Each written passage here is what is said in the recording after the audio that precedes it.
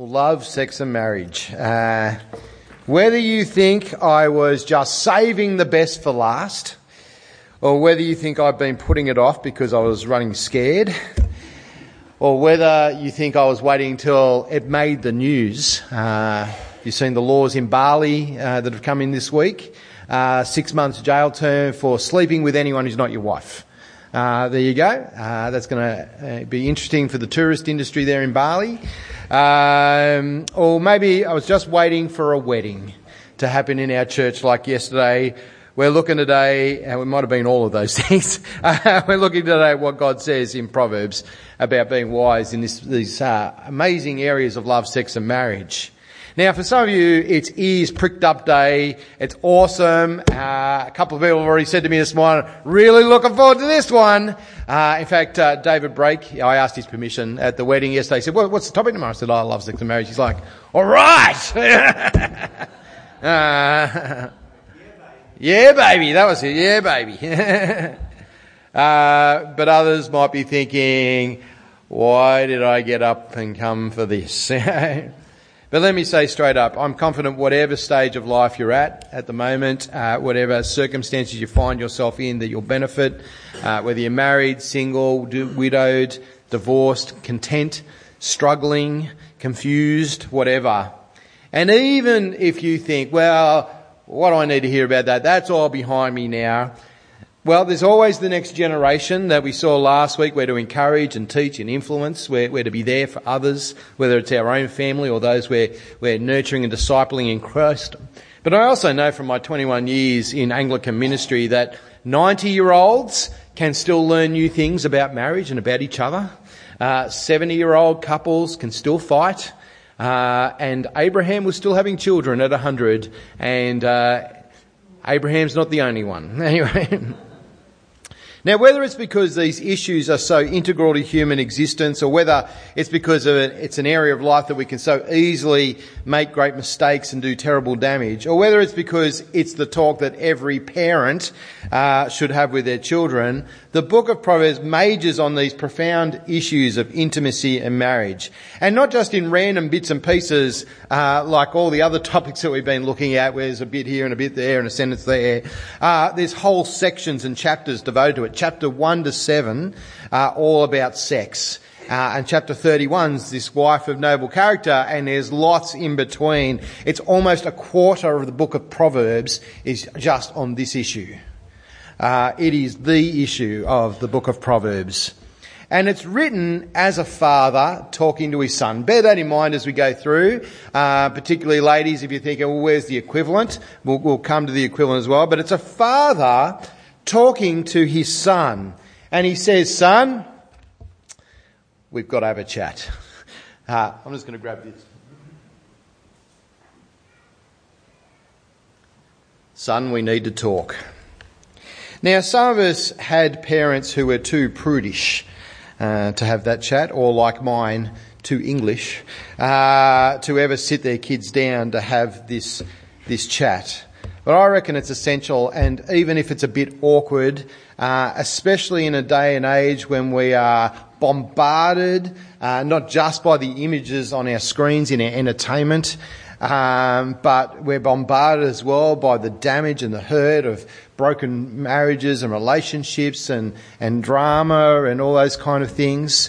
In an age where 7-year-olds are watching pornography on their devices in school playgrounds, and teachers know about it, when 50% of Year 12 students say that they've slept with at least one person, when 25% of Sydney office workers surveyed say they've had a sexual encounter at work with a colleague, when we've got a 50% divorce rate and a 40% domestic violence rate, let alone the confusion over LGBT issues, it seems our society hasn't got the foggiest clue what's good and right and brings true joy in this area of life. We need this talk more than ever. We need to be talking about this stuff in our families, in our friendships and in our discipling relationships. More, not less. And just handing over a copy of this book, which many of you have read when you were in Year 5, as I did, is not going to cut the mustard. Right? That's not enough to give that to your children and say, oh, read that. We are in desperate need of God's wisdom. And not just our kids, but many of our contemporaries and peers, and maybe even some of us are in desperate need of it too. And while it's a conversation that might be from mother to daughter, or sometimes a mother to a son, in Proverbs it's a father to a son. And he says, son, let's have a chat. And so chapter 5 begins like this. We're going to be spending a lot of time in 5 and 6, so if you want to follow along in your Bibles, that's fine too. Most of it will come up on the screen. But chapter 5 begins like this. My son, pay attention to my wisdom. Listen well to my words of insight, that you may maintain discretion on your lips, maintain discretion on your lips, may preserve knowledge. For the lips of the adulterous woman drip honey, and her speech is smoother than oil. But in the end she is bitter as gall, sharp as a double-edged sword. Here is safe sex 101 according to the Bible. The father doesn't sit his son down and say, boy, wear a condom. That's far too short-sighted. Sure, that might guard somewhat against disease or unwanted pregnancy, although it doesn't do those even particularly well. There's a 95 to 98% success rate with condoms, if you didn't know that, from PDHP. But that's far too short-sighted. Safe sex is far more than that, and not just safe sex, but good sex. Sex that blesses and gives joy and life and doesn't lead to misery, ruin and destruction. And the absolute first thing that dad needs to say to his son is, don't sleep around. If you're not married to her, she's not yours to enjoy. Whether it's the adulteress here in chapter 5, or other translations talk about the forbidden woman, or if it's casual sex, or if it's prostitutes in chapter 6, his advice is exactly the same. It may be tempting, it may be really, really tempting, but in the end it's going to ruin you. He says her lips are sweeter than honey. Her words are smoother than oil. Everything that comes out of her mouth is just wonderful to hear. But in the end, you notice what happens. Sweet becomes bitter and smooth becomes sharp. And don't get me wrong, men can seduce women with their sweet talk too. But this is a father talking to a son. And it works all too easily on us, doesn't it? When someone's nice to us and says lovely things, when they say that they understand us, or they say to us that there's no one else who really understands them like you. When they can say so many nice things that perhaps our spouses aren't saying to us at the moment. It's nice to hear. It's flattering. It's lovely to hear. Maybe even refreshing to hear. Perhaps it's things we haven't heard in a very, very long time.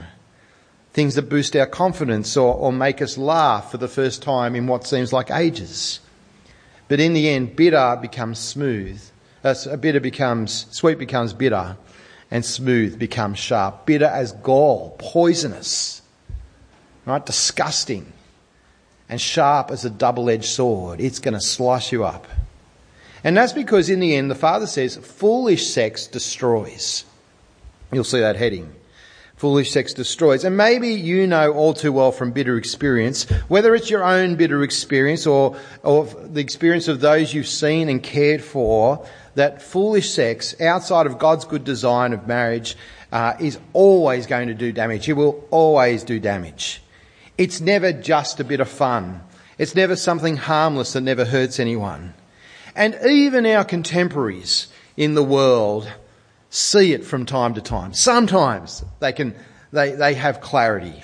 Let me quote from one of the poets of today. See if you can work out who said this.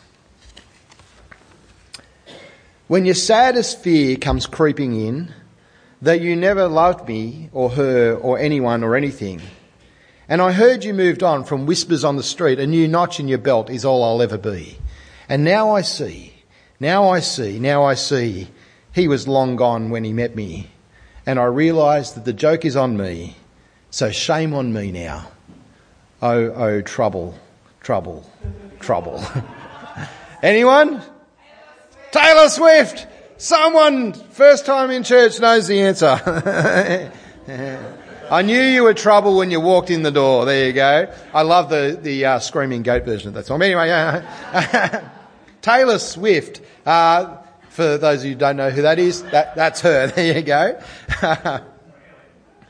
But the father, as he speaks to his son, knows that the damage is a whole lot worse than just bitterness that comes from feelings of hurt and rejection. That's what she's saying she experiences.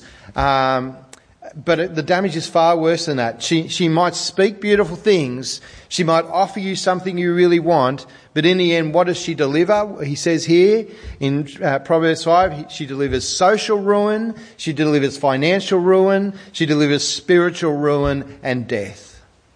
And like every part of the wisdom we've seen, you've got to take the long view. You've got to frame things from the perspective of the end result. So that really is the kind of wisdom he's talking about. You've got to take the long view. Say what's going to result from this. From the short perspective, what a night! What an opportunity! From the long perspective, it's the ruin of everything you've worked so hard for. I mean, have a look. Social ruin, verse 7. Now then, my sons, listen to me. Do not turn aside from what I say. Keep to a path far from her. Do not go near the door of a house, lest you lose your honour to others and your dignity to one who is cruel. Humiliation, dishonour, loss of dignity. That's what's waiting for you if you go there. Think of Barnaby Joyce with his love child, right? And the scandal, right? And how can you take him serious? I mean, he's one of the few voices speaking against the abortion stuff, but you can't take him serious. I mean, he's a jerk. I mean, that's what everyone else is saying, right? He's a laughing stock. And not to be, I want to be fair in politics, think back to Bob Hawke and Blanche, right? Public laughing stocks. But that embarrassment and shame is no less real for those not in the public eye. I mean, think of the walk of shame that after a stupid drunken one-night stand. I mean, it's funny when it's Bridget Jones in a movie. It's horrifyingly bad if it's you or someone you love. And worse than that, think of the shame as your family finds out and turns on you. I mean, I can't think of anything much worse than the family that you cared for and raised and nurtured hating your guts.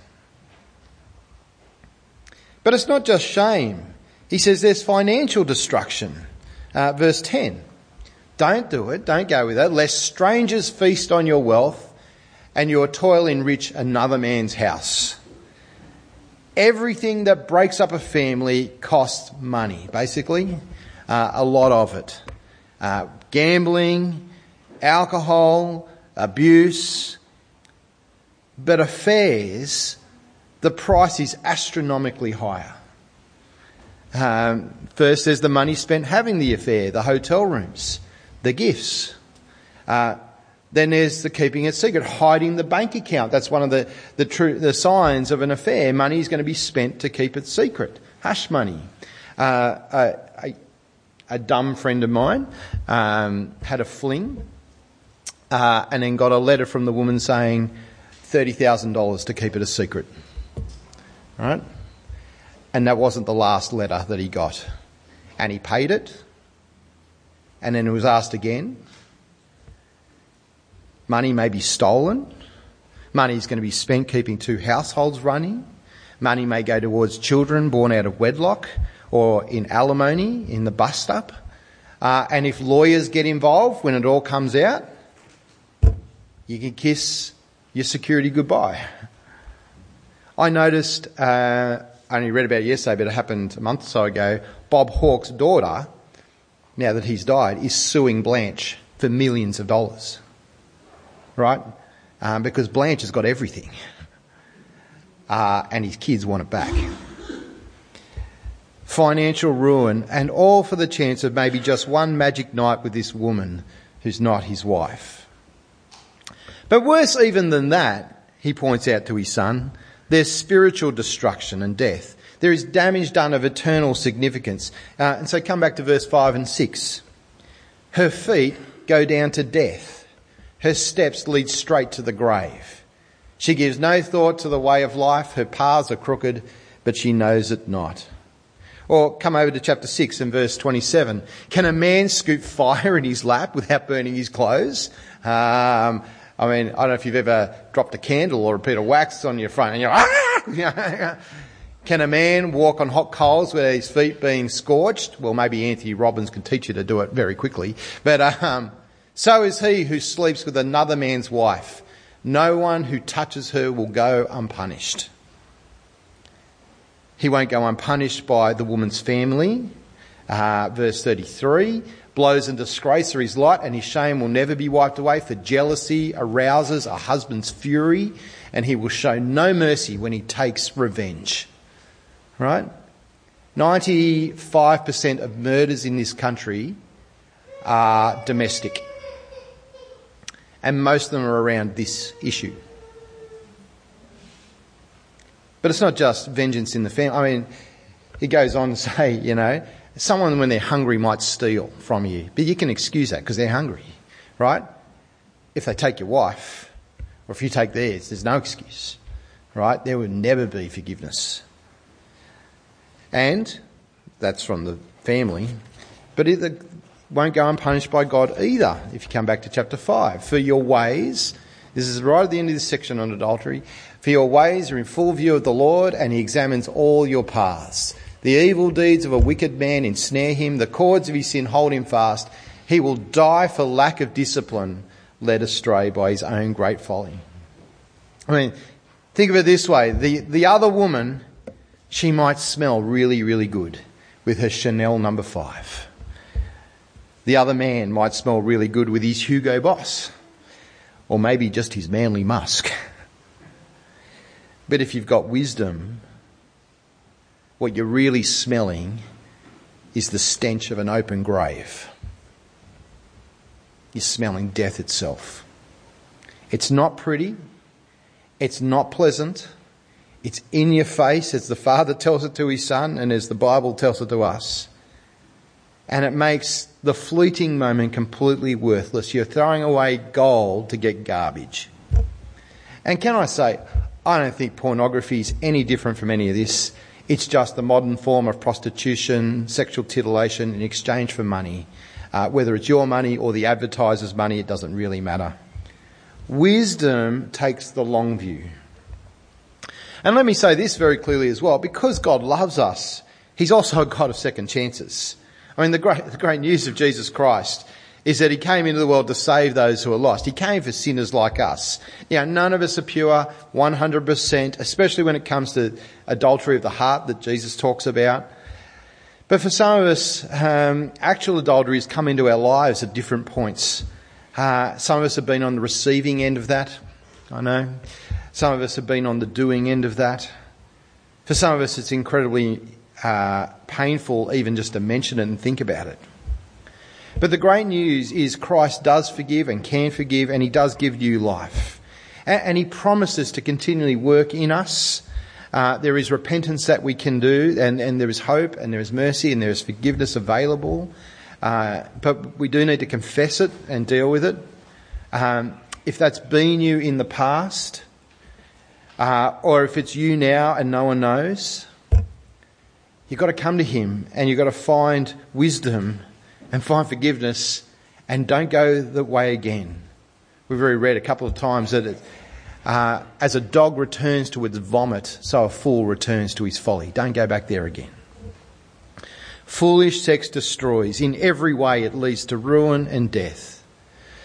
But if foolish sex destroys, on the other hand, wise sex satisfies. And maybe this will shock you even more as the Bible talks about this stuff. The fear of the Lord is the beginning of wisdom. We've seen that already. And for married people, acknowledging that God made sex for us to celebrate and enjoy and indulge in is actually, this dad says to his son, part of wisdom. Listen to the words of this father as he speaks to his son. His dad praising married sex to his kid. There's a conversation a lot of kids don't want to have with their parents, but anyway, look at verse 15. He says, drink water from your own cistern. Don't think toilet cistern, right? Think well out the backyard, kind of farming. A bit strange for the Australian context. But anyway, drink water from your own cistern, running water from your own well. Should your springs overflow in the streets, your streams of water in the public squares, let them be yours alone, never to be shared with strangers. May your fountain be blessed, and may you rejoice in the wife of your youth. How good's that? In marriage, intimacy is something that God wants us to cherish and enjoy. In 1 Corinthians 7, Paul talks about, giving to the other person, your body, and serving them. Think of it here. A well's a precious thing. If you're in an arid climate, it's more important to have water than a stove, right? It's more important to have than your couch. If you don't have a well, you die. It's the source of life and refreshment. And he's saying that's what sex and intimacy are supposed to be like in marriage. It's where to find refreshment and comfort and joy and life. I love verse 18 because it's the father praying a prayer of blessing, right? Can you pray to God about your sex life? Well, you can pray for your children. There you go. It's in their sex life. May your fountain be blessed, and may you rejoice in the wife of your youth. Dad is he's desperately wanting and praying even and encouraging the next generation to enjoy the gift that God's given them in their marriage. And he's saying, love your wife, treasure your wife, and work on this union which is meant to be building your joy and companionship and contentment. Now, that doesn't mean that married sex is always going to be easy. It doesn't mean that married sex will always flow easily. But that's the point, I think. It's not that there won't be times, when you fought and there's something in between you which is a source of great pain. Or not that there won't be seasons of difficulty. One of our congregation's wife works in Afghanistan full time. And he's here with family commitments and, they've got to work on it. Or see difficulty with age and the problems that occur with that. I have a dear friend who is 80-something, blind, and has had prostate cancer, and so things don't function the way they used to. And he says, "But we still enjoy a good cuddle." And he's saying you've got to work on it. It's something to keep going back to, and you've got to put a focus on it and protect it and learn to love and care for each other, even in those moments. When I do marriage preparation, I say to people like Jason and Becky, well, Jason in particular, make the study of your wife your lifelong goal. Aim to become the PhD expert on Becky, on everything that makes her tick and what she loves and enjoys, because it's about blessing and giving. But even then, it's not really just about sex, is it? It's about all of intimacy. He's talking about being lost in her. Verse 19, a loving doe, a graceful deer, may her breasts satisfy you always.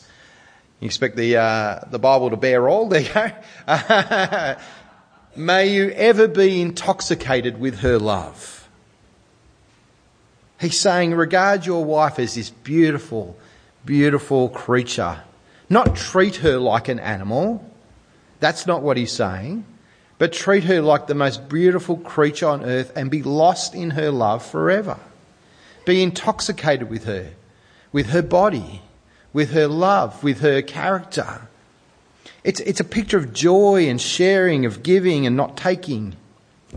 Now, some of you might be sitting there thinking, well, all right, yeah, baby, this is a really, really good word to God for me. Well, for the other one. But some of you'll think, actually, this is a really, really hard word. Things maybe aren't going so well in your marriage for whatever reason. Maybe the marriage is over. But can I encourage you, this isn't just a word for those for whom things are going well, right? The Bible doesn't say things to people who are always doing whatever it is, right? It doesn't say, don't steal, just to the people who aren't stealing, right?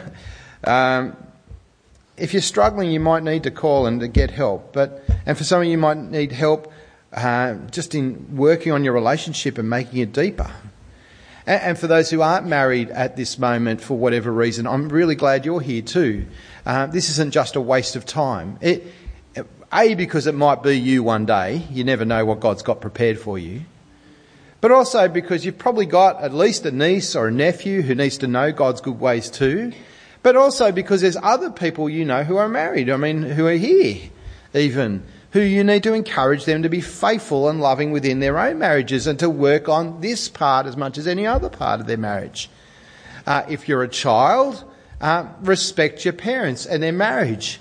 Encourage them to be a married couple. Don't just go, I hope mum and dad never. Maybe the best gift you could give to your parents, and I'll look this way a bit, is for you to go out a bit. All right? Go and stay with a friend. They've said this publicly, so, sucked in, and they're not here, Ken and Melinda. We had a sex panel a few years ago, and they spoke publicly about this, that they're really good, they're really glad that youth group and night church exist. There you go. They have 4 kids. Anyway, but I'm also glad if you're here and you're not married, because the Father has one more area of advice to be wise about. And that is what to look for in a marriage partner. And so the 5th heading there on the outline, marriage and choosing wisely. Just because marriage is this great gift from God, and just because, it can be, not always, but can be such a wonderful source of strength and refreshment, and intimacy is supposed to be a blessing, that doesn't mean you just run out and marry anyone. You just take the first person who'll love you. Right? He says you've got to choose wisely, and you can make really terrible mistakes if you don't think about that. And so Proverbs tells you how to do that. What makes a bad choice, or who makes a bad choice, and who makes a good choice. Now, because it's a father to a son, let's take choosing a wife first. We'll come back to the other way in a minute. What makes a bad choice in a wife?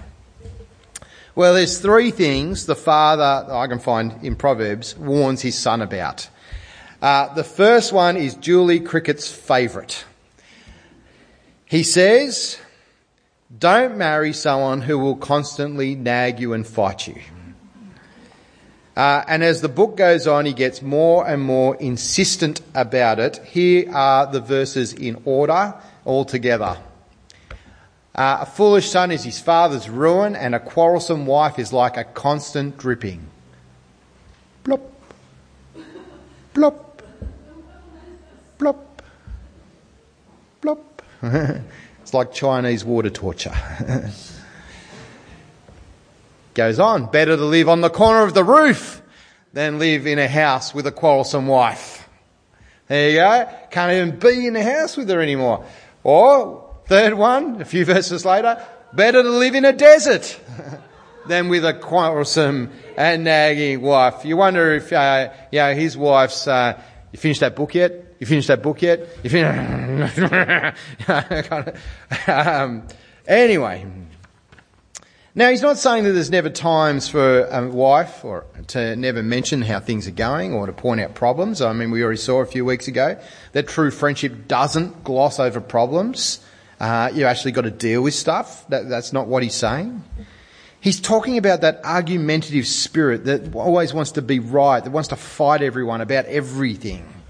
It's that wanting to dominate and be in charge and run everyone else's lives. And if you see it in her with others right now, in her other friendships and relationships, you can be sure that will be your marriage later. And it will be miserable. Right?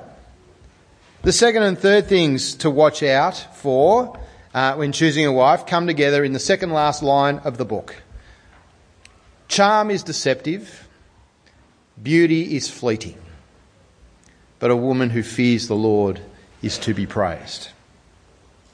What's Dad's warning? What should the son not be entranced with? Charm and beauty. They're nice, they're lovely, but they're really, really dumb when it comes to finding someone who you can love and serve and grow together with. Well, why not be taken in by them? Well, charm, he says it's deceptive. What does that mean? It hides the realities, charm. You never know what the charmer really thinks. You know, the kind of girl who tells you only what you want to hear. You know, the flirt who needs everyone to love her and wants every boy's attention. She's not the woman to woo. But then neither is the drop-dead gorgeous bombshell. And not just because she's out of your league, right? But because looks and beauty are fading. No matter how stunning she looks today, it's all going to fade. The long legs, the perfect hair, the toned figure, the wrinkle-free face. She's not going to look that way forever. The cute nose. And it won't even necessarily take that long.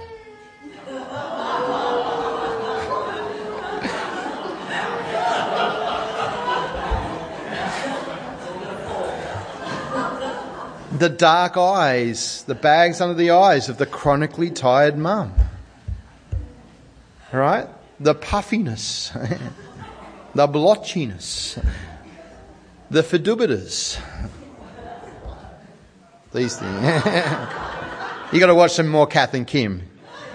Your fedubitas, darling. Yeah.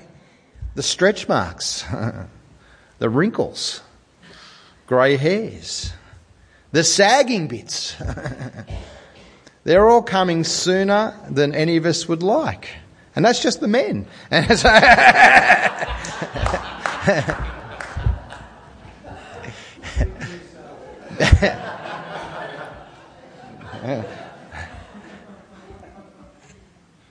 We know it's true, don't we? Why can't we face it? Beauty is fleeting. So that's not the woman to chase and pursue and marry. Right? I'm not saying you have to go for the ugliest person. But if that's all you're looking for, you're an idiot. That's what Dad's saying to his son. But if that's not the woman to chase and pursue and marry, who is? Well, it's the woman of Proverbs 31. Are you chasing one right now?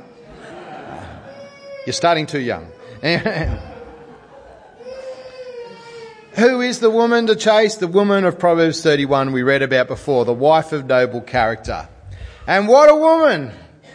And we won't read again, but she's amazing, isn't she? She's up early, she's in the bed late because she's working hard, she's managing the family finances, she's feeding and caring for the family, she's clothing them, she's strong, she's wise, she's compassionate, she's generous, she's caring for the people inside the family and outside the family, the poor and everyone. And it's not just for their benefit. I mean, it is for their benefit, but she's actually loved by everyone, right? Her children love her, her husband loves her, the contemporaries are looking at her and thinking, wow, she's amazing. It's all character. I mean, that's the true beauty that 1 Peter talks of, that kind of spirit. She is amazing, and you might think, well, she's too good. Pauline said she's daunting when she got up to read. She's too wonderful. Who on earth could live up to that? Well, no one. Absolutely. But actually, I reckon lots of women do. I reckon lots of you do. Right? You might not think of yourselves that way, but Alison does. Right? And I don't think she's alone, but she's, she does almost all of that. Everything you read through, she's managing the accounts. She's the one thinking about property and all those things. She's managing, our affairs. She clothes us, feeds us, she cares for us, and not just us. Others benefit from her concern. She's prepared and diligent and generous. Is she those things perfectly all the time? No. But she's pretty amazing. And best of all, and most important of all, the bottom line, she fears the Lord. A woman who fears the Lord is to be praised. Why am I pointing at that one? I should point at that one. I'm looking at the back screen, if you never noticed, we've got one up there. That's the non-negotiable on the list. She loves Jesus, right? In fact, it's that relationship with her King and Saviour that leads her to be those other things. That's the woman to find. That's the woman to chase. Well, that's the woman to be as well. But you ladies might be thinking, okay, that's not fair. That sounds like a pretty cushy deal for the bloke, right? You can just lounge around and take it easy while he's sitting at the city gate talking wise words with the elders. Where's bit one-sided, isn't it? Where's the equivalent section on being a man of noble character? Where's the bloke to chase? Where's that man? Good question. But I think if you're worried, then you've probably missed something. Sure, chapter 31 is about the wife to look for, and she is amazing. But actually, the whole rest of the book is about the husband to be. That's about the man to be. That's about the man to chase. There's 30 and a half chapters on being that man. Not just half a chapter on the wife. You want to know what to look for in a husband? Well, it's someone who lives by the wisdom of this book. Because it's a father telling his son the man he's got to grow up to be. Someone who we've seen the last 3 months is kind, faithful, prudent, diligent, generous, not a drinker, someone who's not given to fits of rage, someone who's a good friend, someone who's careful and wise in what they say. They say the hard thing at the right moment. They say the loving, kind thing at the right moment. It's someone who shuns evil. It's someone who pursues righteousness. It's someone who loves all and cares for the poor. Someone who's hospitable and all the rest. Everything we've seen and more. And most importantly, as with the wife, it's someone who fears the Lord. Why? Because the fear of the Lord is the beginning of wisdom. You don't get that straight, nothing else is going to make sense. Right? That's why the Bible is insistent that if you're a believer, never marry a non-Christian. Like, it's wrong. If you want to see that, Malachi 2. You could go to the end of 1 Corinthians 7. But it's dumb. Right? You're on two completely separate paths, one leading to heaven and one leading to hell. And you may not be on that path to heaven for much longer if you go down that path. Right? Because, well, there are amazing miracles and God does change some people's hearts, but the vast majority of believers in non-Christians end up non-Christians themselves. Right? I would say, anecdotally, from my experience, 90%. Christians who marry non-Christians give up their faith.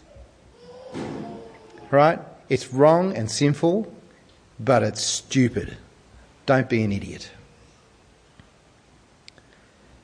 But it's not just that that's a person who'll make a good prospect either.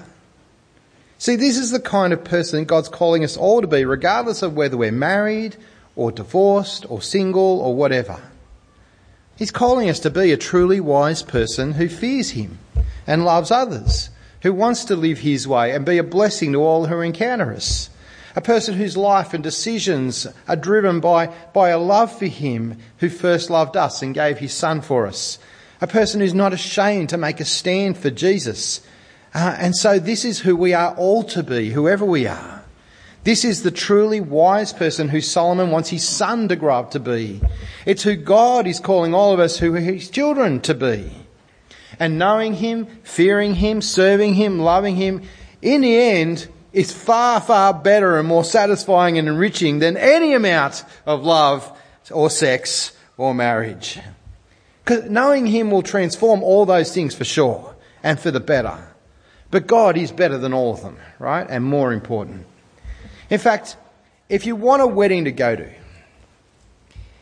if you want a wedding to be part of, particularly where you're involved, there's really only one to make sure that you're at.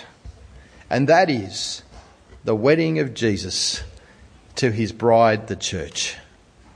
That's the marriage we're to long for.